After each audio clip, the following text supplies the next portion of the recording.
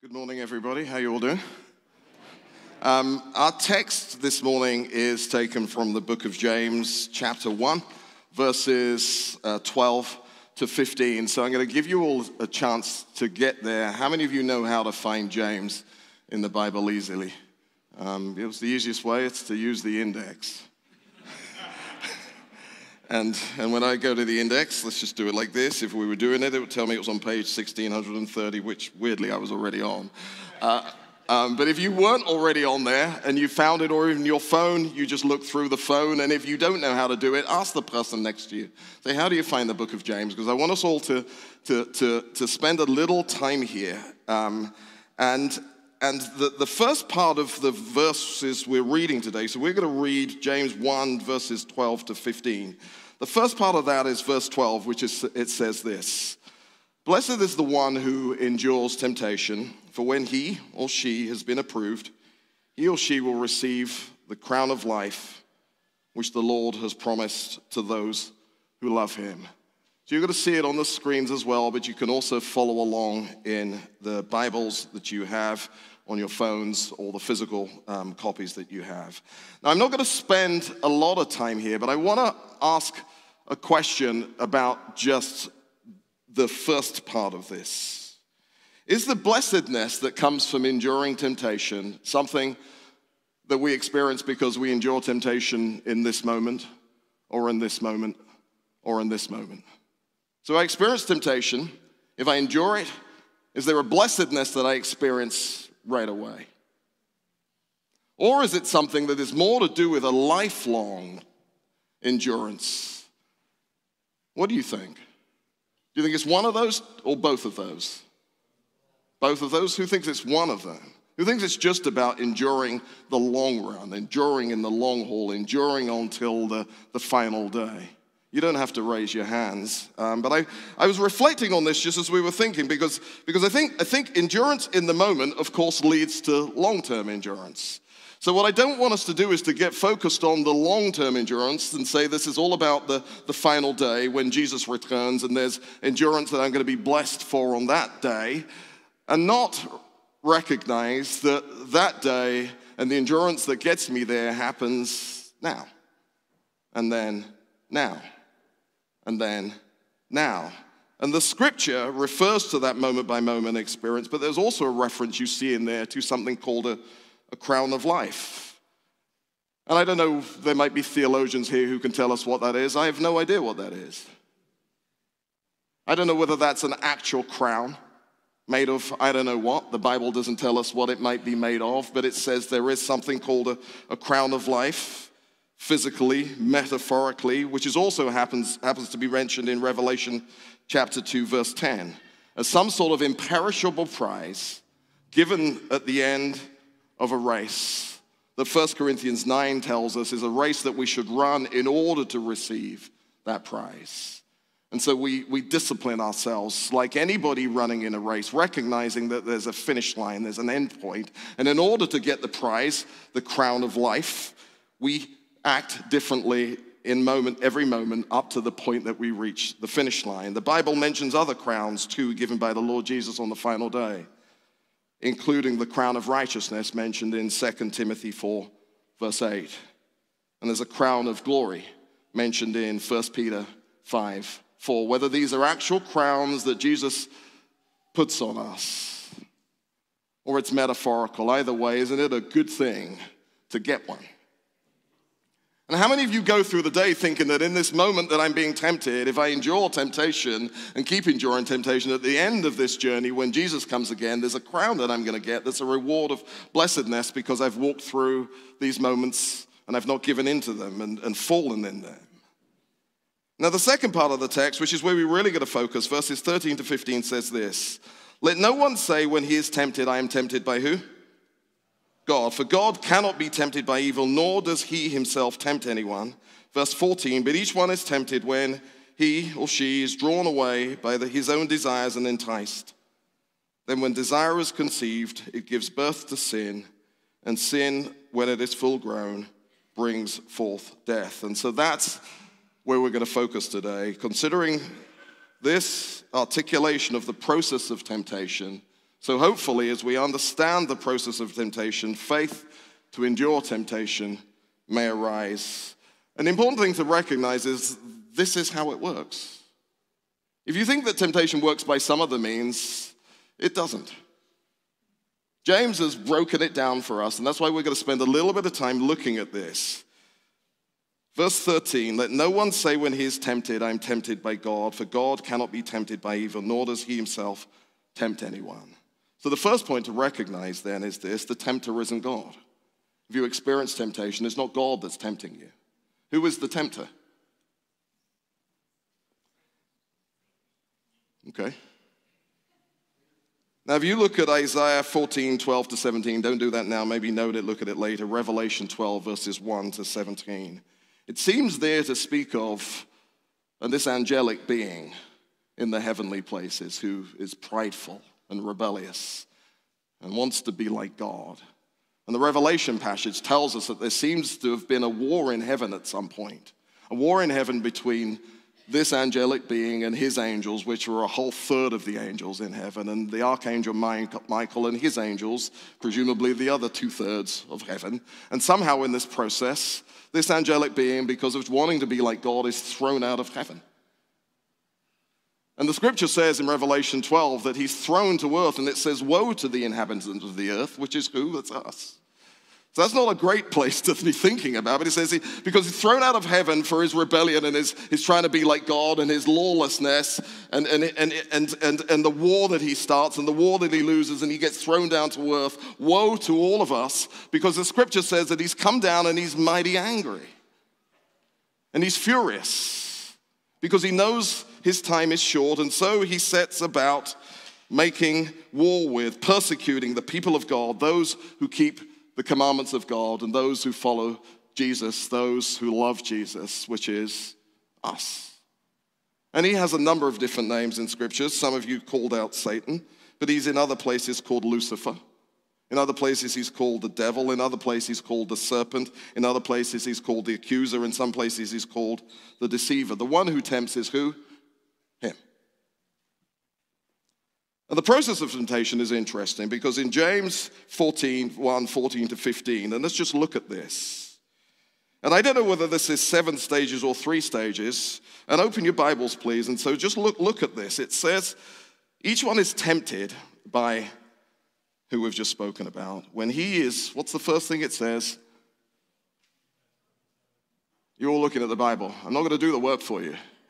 This is like the exercise class where you come and the instructor's going to say, well, I know how to work and I know how to lift stuff, and you don't do something, you're just going to be the same as you were when you came in.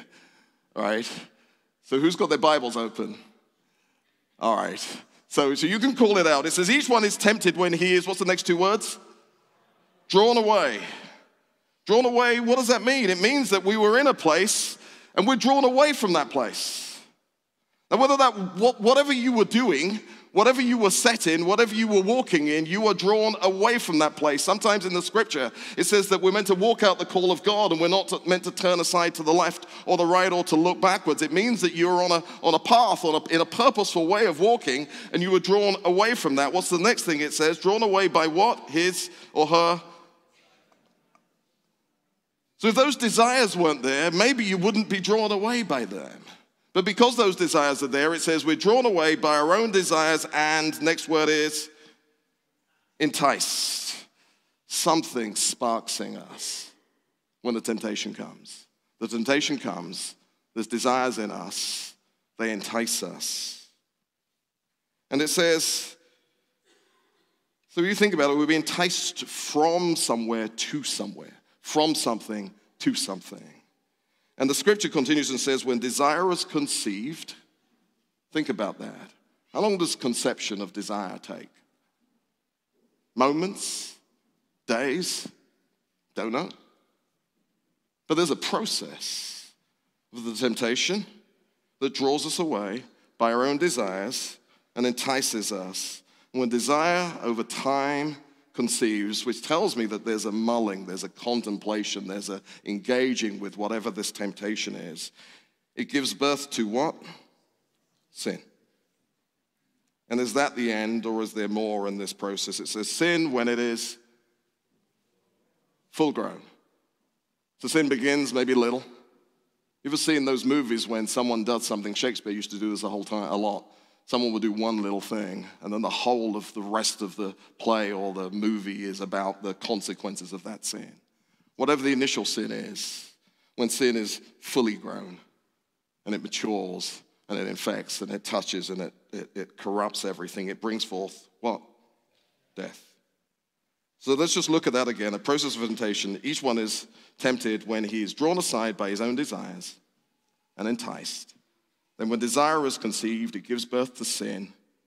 And sin, when it is full grown, brings forth death. And so what's interesting in this process, it's telling us that sinning is not a good thing.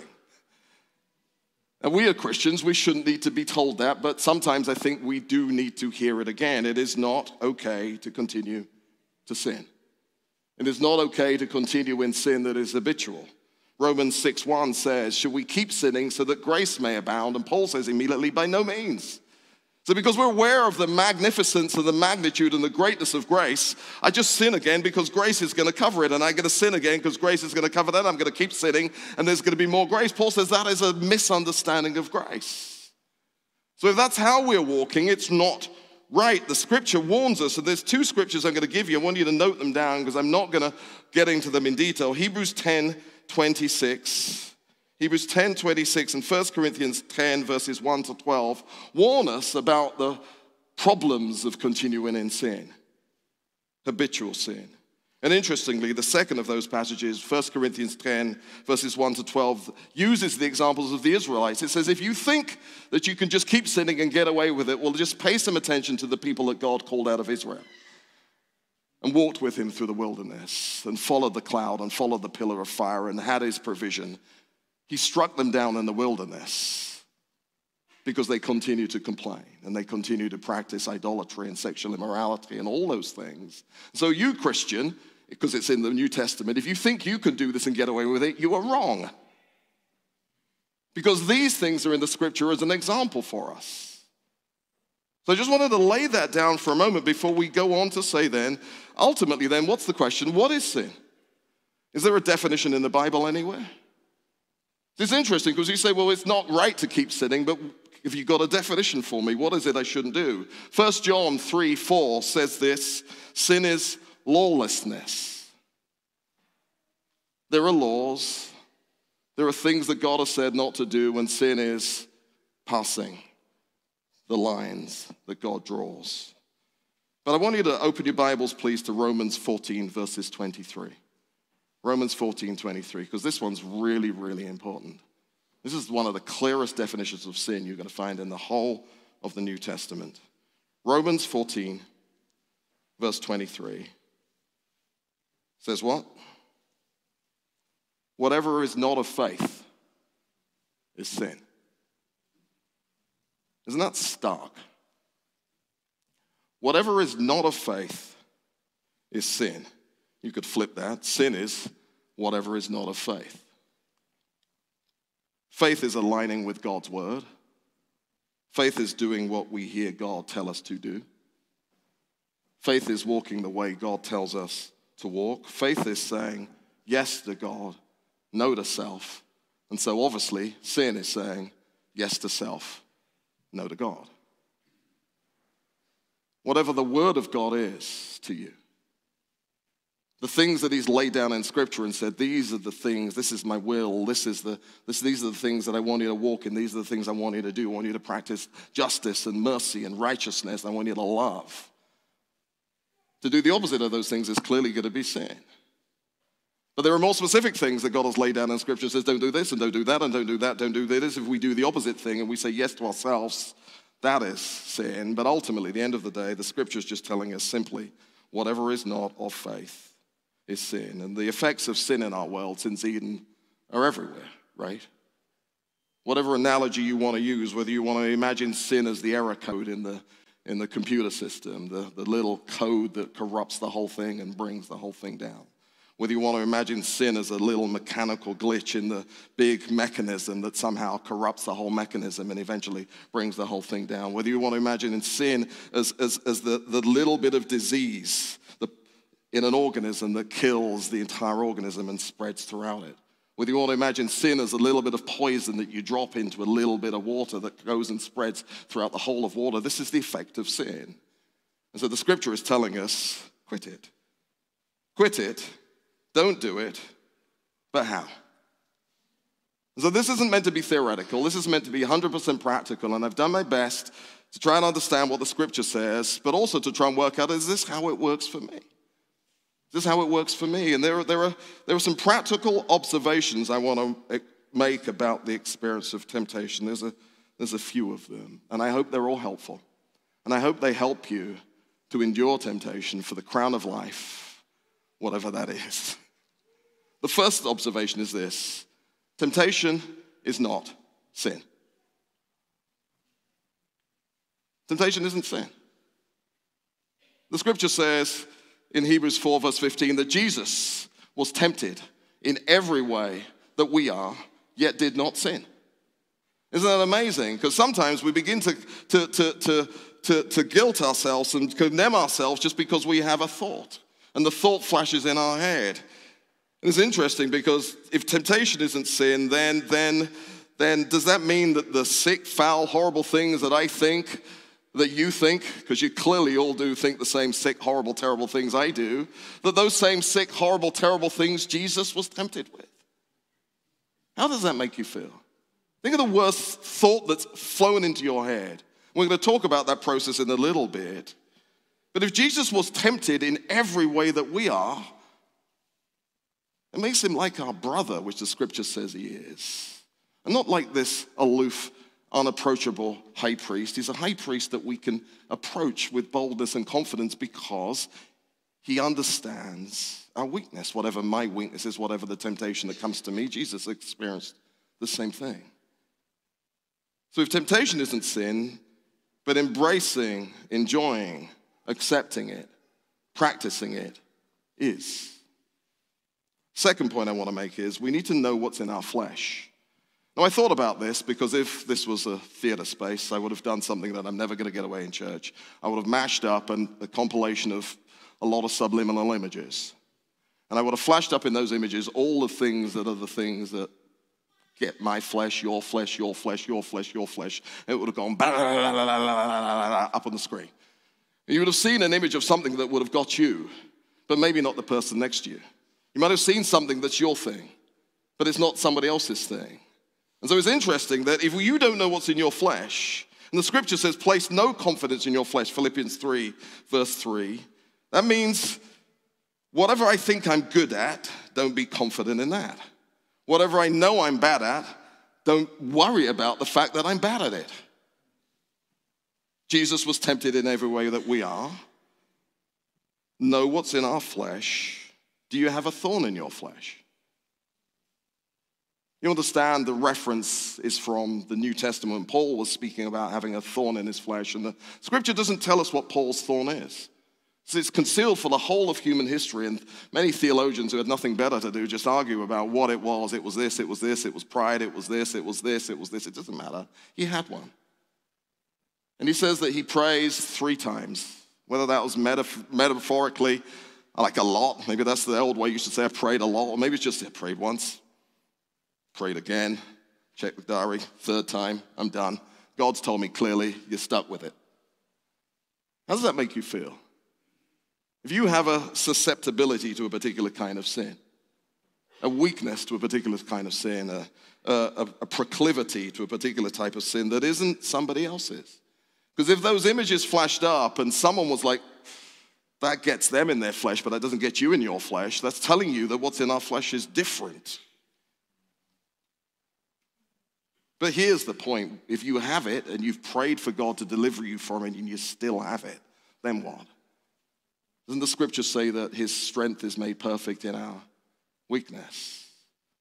But it also doesn't mean that we continue to do the thing that is sinful. Whatever we do, we shouldn't feed it. If you have a weakness, don't feed it.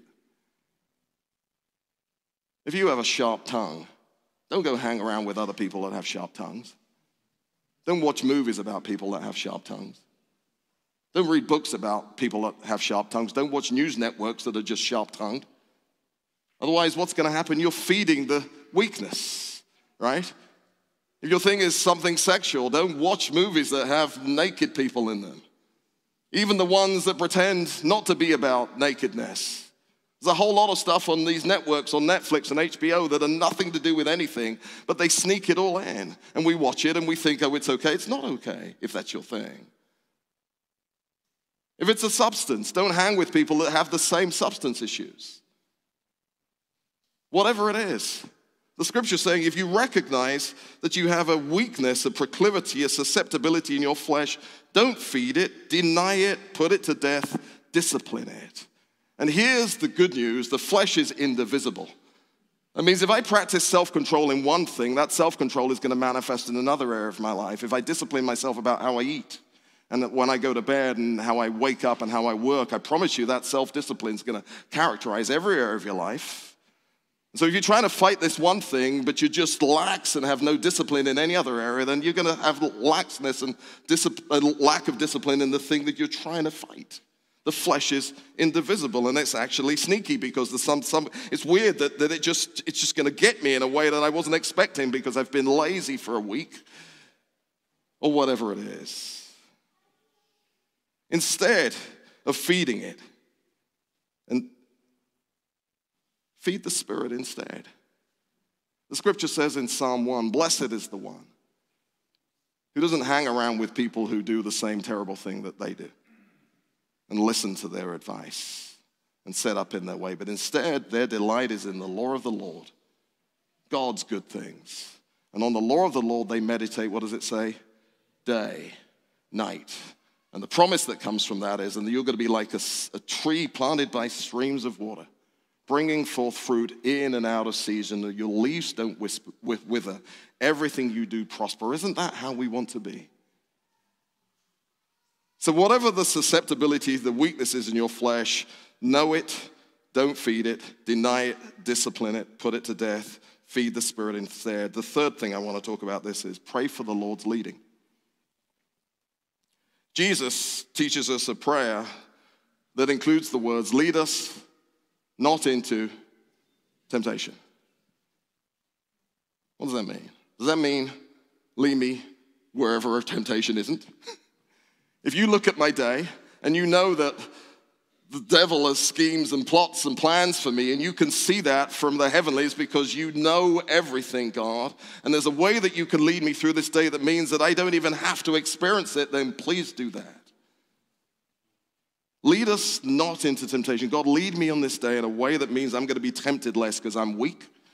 I know the susceptibilities of my flesh. I know how I'm going to fail, and if you keep bringing me into the same place, God, I'm going to keep falling in the same way. So lead me in a different way. The rest of that says, but deliver us from the evil one. So if I find myself in a place that the evil one is working, God, give me strength, deliver me from this. Jesus, teach me, Holy Spirit, teach me. The Romans 7 cycle, which is where we're trying to do something, but we don't have the strength to do it. And we're trying to not do something, but we keep doing the thing that we try not to do. It culminates in this passage in Romans 7, 24 to 25 that says, a wretched human being that I am, who will deliver me from this situation? Oh, praise be to Christ Jesus. So anything good that comes out of me, any overcoming, is the manifest life of Jesus, isn't it? It's the manifest work of the Holy Spirit, isn't it? All good things. But there's a passage you won't find in the Bible, and it's the one that we quote so often that says, let go, let God. Not in the scripture. And so if the process of temptation and fighting temptation was about to just say, I'm just going to let go and let God, and he's going to do the whole work, why do we have the whole New Testament? The entirety of the New Testament is speaking about a process that I have to participate in. All Paul's teaching is telling me that there's something that I have to do. I have a part to play. James 4:7, if you were to look at it, says this, resist the devil, and the next bit's interesting, and he will flee from you. How does that make you feel? When the tempter comes to you, trying to make you move, to draw you away to something, The scripture's saying that there is a process of standing in the power and in the strength of God and a resisting of this temptation. And the end result of that is that the devil, the tempter, will flee from Jesus, does it say? From you. And you find that astonishing. Because the pressure of the temptation is always to give in, isn't it? And to yield. But the scripture says, resist him steadfastly in the faith. Elsewhere it says that we should resist soberly and vigilantly, reckoning that the devil is like a roaring lion that prowls around trying to find someone to devour. And instead of being all cowering, it says instead, stand and resist him in the faith. And he will flee from us. But the scripture is telling us also, Philippians 2 verses 12 to 13, work out your salvation. Everything Paul says is telling us there's something I have to do. If I think the way to victory is just to sit in my butt and wait for God to do it all, I don't know why Paul wrote most of what he wrote. Work out your salvation, reckoning that it is God who is working where? In you, giving you the will and the power, the desire to do the thing that you have to work out. There's this partnership. I remember Martin Luther King Jr. preached his sermon about how to rid the world of evil. He says, do we just sit back and let God do it all? No. Do we do it all apart from God? No. He says it's the two things together. We recognize the work that God is doing and we partner with him in it. And so in the same way, God's working in you to give you the strength and the power to overcome the things that you think you can't overcome. But we have to partner with him in that. And there have been times in history, I know people who've been instantly delivered of magnificent things that have gone on for years and years, never experienced that sin or that temptation ever again. I know people who've been instantly delivered from severe, extreme, lifelong drug addictions, never come back to them again. But I know a lot more people who are still having to walk it out day by day and having to deal with the temptation day by day, having to recognize that God's power is at work in me. Give me the will to do this. Give me the power to do it. And the scripture says, it is written that if I stand and if I resist the devil, he will flee from me. So you're realizing that we have a part to play as we're praying for the Lord's leading and we know what's in our flesh and realizing that temptation is not sin. But here's the next thing I want to say, next observation. Deception is always at work. We ain't smart enough to have a conversation with the tempter. How did that go for Eve in the Garden of Eden? None of us are smart enough to engage in a conversation with the tempter. I don't care who you are. I don't care how many PhDs or degrees or whatever you have. You cannot engage in a debate with the tempter who is the deceiver because he's so much better than us at this. And so you even realize when Jesus is in the wilderness and the tempter comes to him and he says, if you're the Son of God, turn these stones to bread. Do you think Jesus perceived that as Satan, or do you think he perceived that as his own thought? You see, Satan can make his temptation feel like your thought. 100%. I've learned something. I remember God opened my eyes. There was a time when it's like you wake up in the morning and you have a voice that flashes from the outside, have a sip of water, so we have a sip of water. And pick up the paper, so we pick up the paper. It's seemingly innocuous things. But the third or the fourth thing is actually the temptation. Unless you realize that the thing that flashes into you, the fiery dart, the arrow, in the first instance, that's how sneaky this is. So I want Dan to do something like, Dan, just hey, wave at me, Dan. Okay, Dan, just touch your right knee. All right, now Dan, go out and kill someone. But you listen to me twice. Right? And if it's 3 or 4 times, seemingly innocuous nonsense, I guarantee you that this is another way that the enemy comes. I'm just telling you, this is something I remember the Lord saying. Recognize that he's so deceptive that you cannot engage in conversations with him. You ever been there earlier? First thing you wake up in the morning, you were thinking about nothing other than just you lying in bed and something's in your head. Came out. Where's it come from? The worst thought. First thing in the morning. Well, maybe it's just me. Clearly it isn't. Or you're reading your Bible and suddenly the fiery dart hits you, right? Or you're trying to pray and suddenly the fiery dart hits you. Or you're just concentrating on something else that is beautiful and pleasing and the fiery dart comes unexpectedly. How do you know they're not your thoughts? It's hard. We're going to talk about it in this next point. But if you implicitly hate the thought, if you recognize the thought as evil, if you long to be rid of it, that's telling you that's not you. That isn't you. That's something that's come to you from outside, but the deception and the sneaky way in which it comes it's too clever. And so we have to be, next point, like Jesus and recognize this phrase, it is written. It is written. Jesus in the wilderness doesn't have a debate with Satan. Turn the stone into bread if you're the Son of God. Yeah, I am, I think. I am the Son of God. You're right about that. I wonder what kind of stone that is.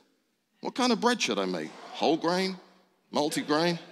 Sliced? How much do I need? It's too late at that point. But isn't that what we do all the time? It's like Eve in the garden, right? She falls because at the end of the day, she enters into the debate with this serpent who's the tempter, who's been thrown out of heaven and is mighty angry. Woe to the inhabitants of earth, that's us. And he's snuck into the garden and he's sneaky and deceptive and he's just engaging her in a conversation. Did God really say that? I don't know that he did. But he doesn't really mean die. He means this. That's where we fall. We have to be like Jesus. We cannot argue. We cannot reason. We cannot accept any of the tempter's suggestions. We have to say something, stand on something that is written.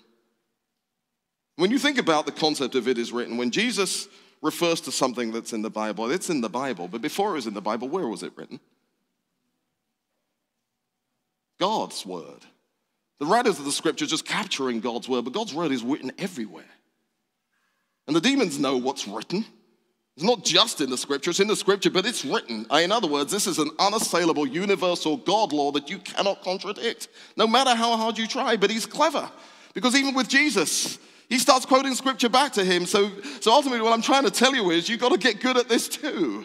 And you can't do it in your own wisdom. You have to do this under the influence and in the power of the Holy Spirit. And I know, friends, I just tell a story. I know a friend who'd been a Christian for a minute. And some of us shared this in when we had a spirit-led class. And they'd had a church service where someone had been demon-possessed in the church service. And he was a brand new Christian. And his minister, who is the minister's assistant, sends him around to check this woman who's been delivered of this demonic spirit in the evening. So he goes around, brand new Christian, thinks it's all going to be fine. And clearly she hadn't been.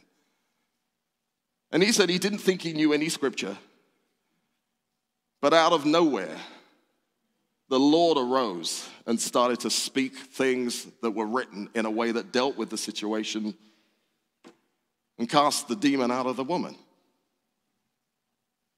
So you may be able to trust God to bring that word out of you in the power and influence of the Holy Spirit in the moment to deal with the tempter. But is it not better to be like David in Psalm 119 and says, I've hidden your word where? In my heart, that I might not sin against you.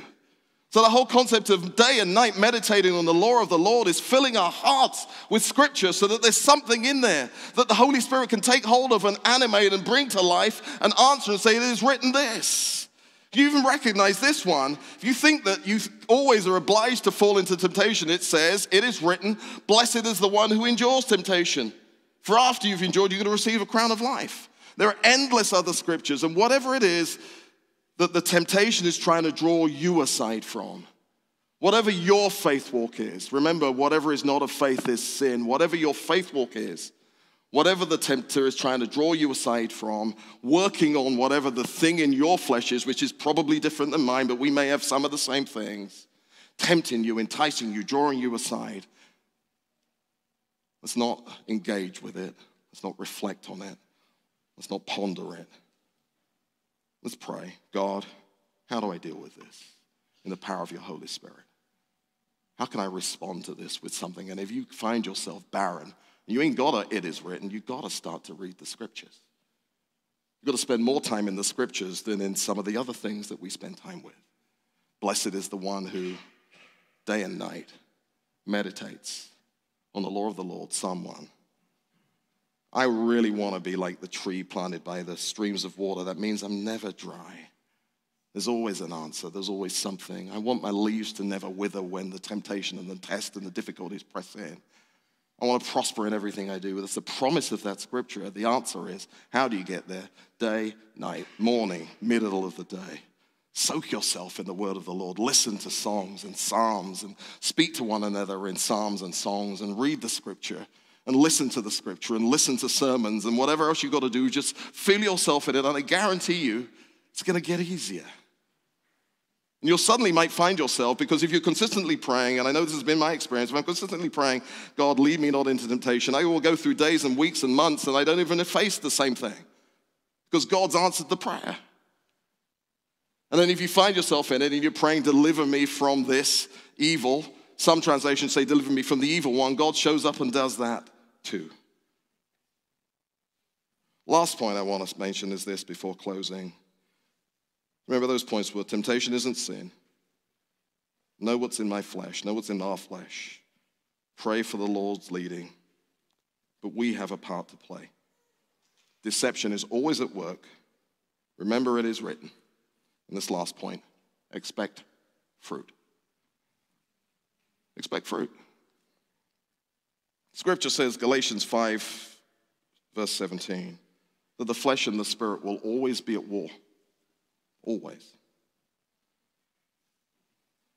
And God may deliver us entirely. But we should expect fruit. We should expect progress. Galatians 5:19 to 25 says this. Now the works of the flesh are evident, which are adultery, fornication, uncleanness, lewdness, idolatry, sorcery, hatred, contentions, jealousies, outbursts of wrath, selfish ambitions, dissensions, heresies, envy, murders, drunkenness, revelries, and the like, of which I tell you beforehand, just as I also told you in the past, that those who practice such things will not inherit the kingdom of God. And we can argue semantics about what it means to inherit the kingdom of God. But it's telling me that this stuff is fundamentally incompatible with it. Fundamentally incompatible with it.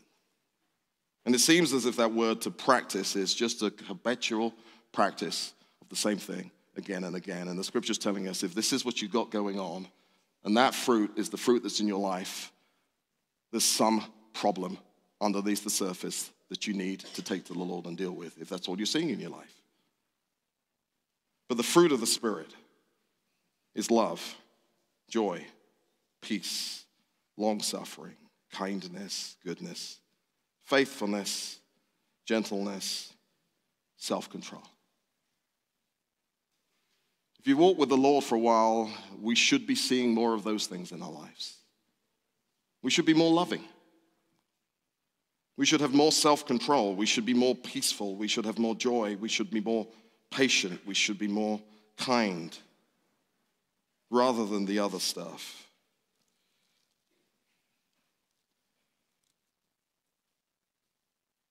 Sometimes the temptation is so subtle that I can't separate it from me. You ever experienced that? You don't know the difference between this thought and the good thought. Hebrews 4:12 to 13.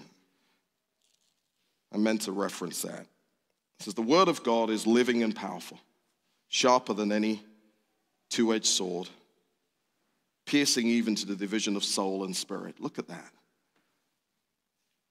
So it means that you can have something that you feel so strongly in your soul that it feels like the entirety of you longs to do and be this thing. But the entry of the word of God somehow brings a separation when you can see that, hold on a sec, this isn't me. My spirit, the pure God part of me, is separate from this thought. Piercing even to the division of soul and spirit, joints and marrows, and look at this, as a discerner of the thoughts and intents of the heart. And we think this is talking about the scripture, but it continues to say, and there is no creature hidden from his sight in the next passage. but all things are naked and open to the eyes of him to whom we must give account. So live your life in the presence of Jesus. Tempted every way you were tempted. Nothing you can say, God, I'm experiencing this terrible thing. He's like, yeah, I know. So did I. How do I respond? He says, I'll show you how to respond. I'll lead you in that. My word's going to show you that this thing that you think is insurmountable and not resistible is entirely irresistible, as the entry of my word brings a new light and a way that you didn't see beforehand. A way out. And that's the scripture I want us to close with. 1 Corinthians 10:13 says this then. No temptation has overtaken you except what is common to man. So as Christians, we lie to each other the whole time. We pretend that I don't suffer this or that or the other. We do. All of us do. So it's not that I'm this isolationist, I'm the sickest, weirdest, foulest person in this church and you all are holy and perfect.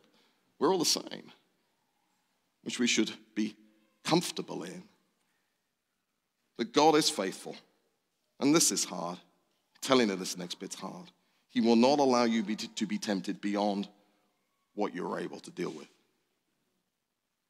So next time it seems insurmountable, next time it seems as if you've got to give into the thing that you've given into year after year after year, month after month, week after week, for decades maybe, you might say, it's written somewhere, can't remember where it is. No temptation is facing me except what's common to man. So I am the only person facing this, which is what this temptation feels like, that I'm the weirdest, sickest human being in the world. And then the next thing is, I think it's written that God won't let me be tempted beyond what I'm able. So you're telling me that I'm able to stand here? And look what the next thing it says is, but with the temptation we'll also make a way of, next word, escape. A way out. That you may be able to bear it. Isn't that marvelous? Isn't that healing? Isn't that amazing? That James breaks down this process of temptation into little microsections. As we break it down, we come to this place. And we see this. This is my prayer for myself, for all of us. May we find these words hidden in our hearts whenever temptation enters. For blessed is the one who endures under temptation.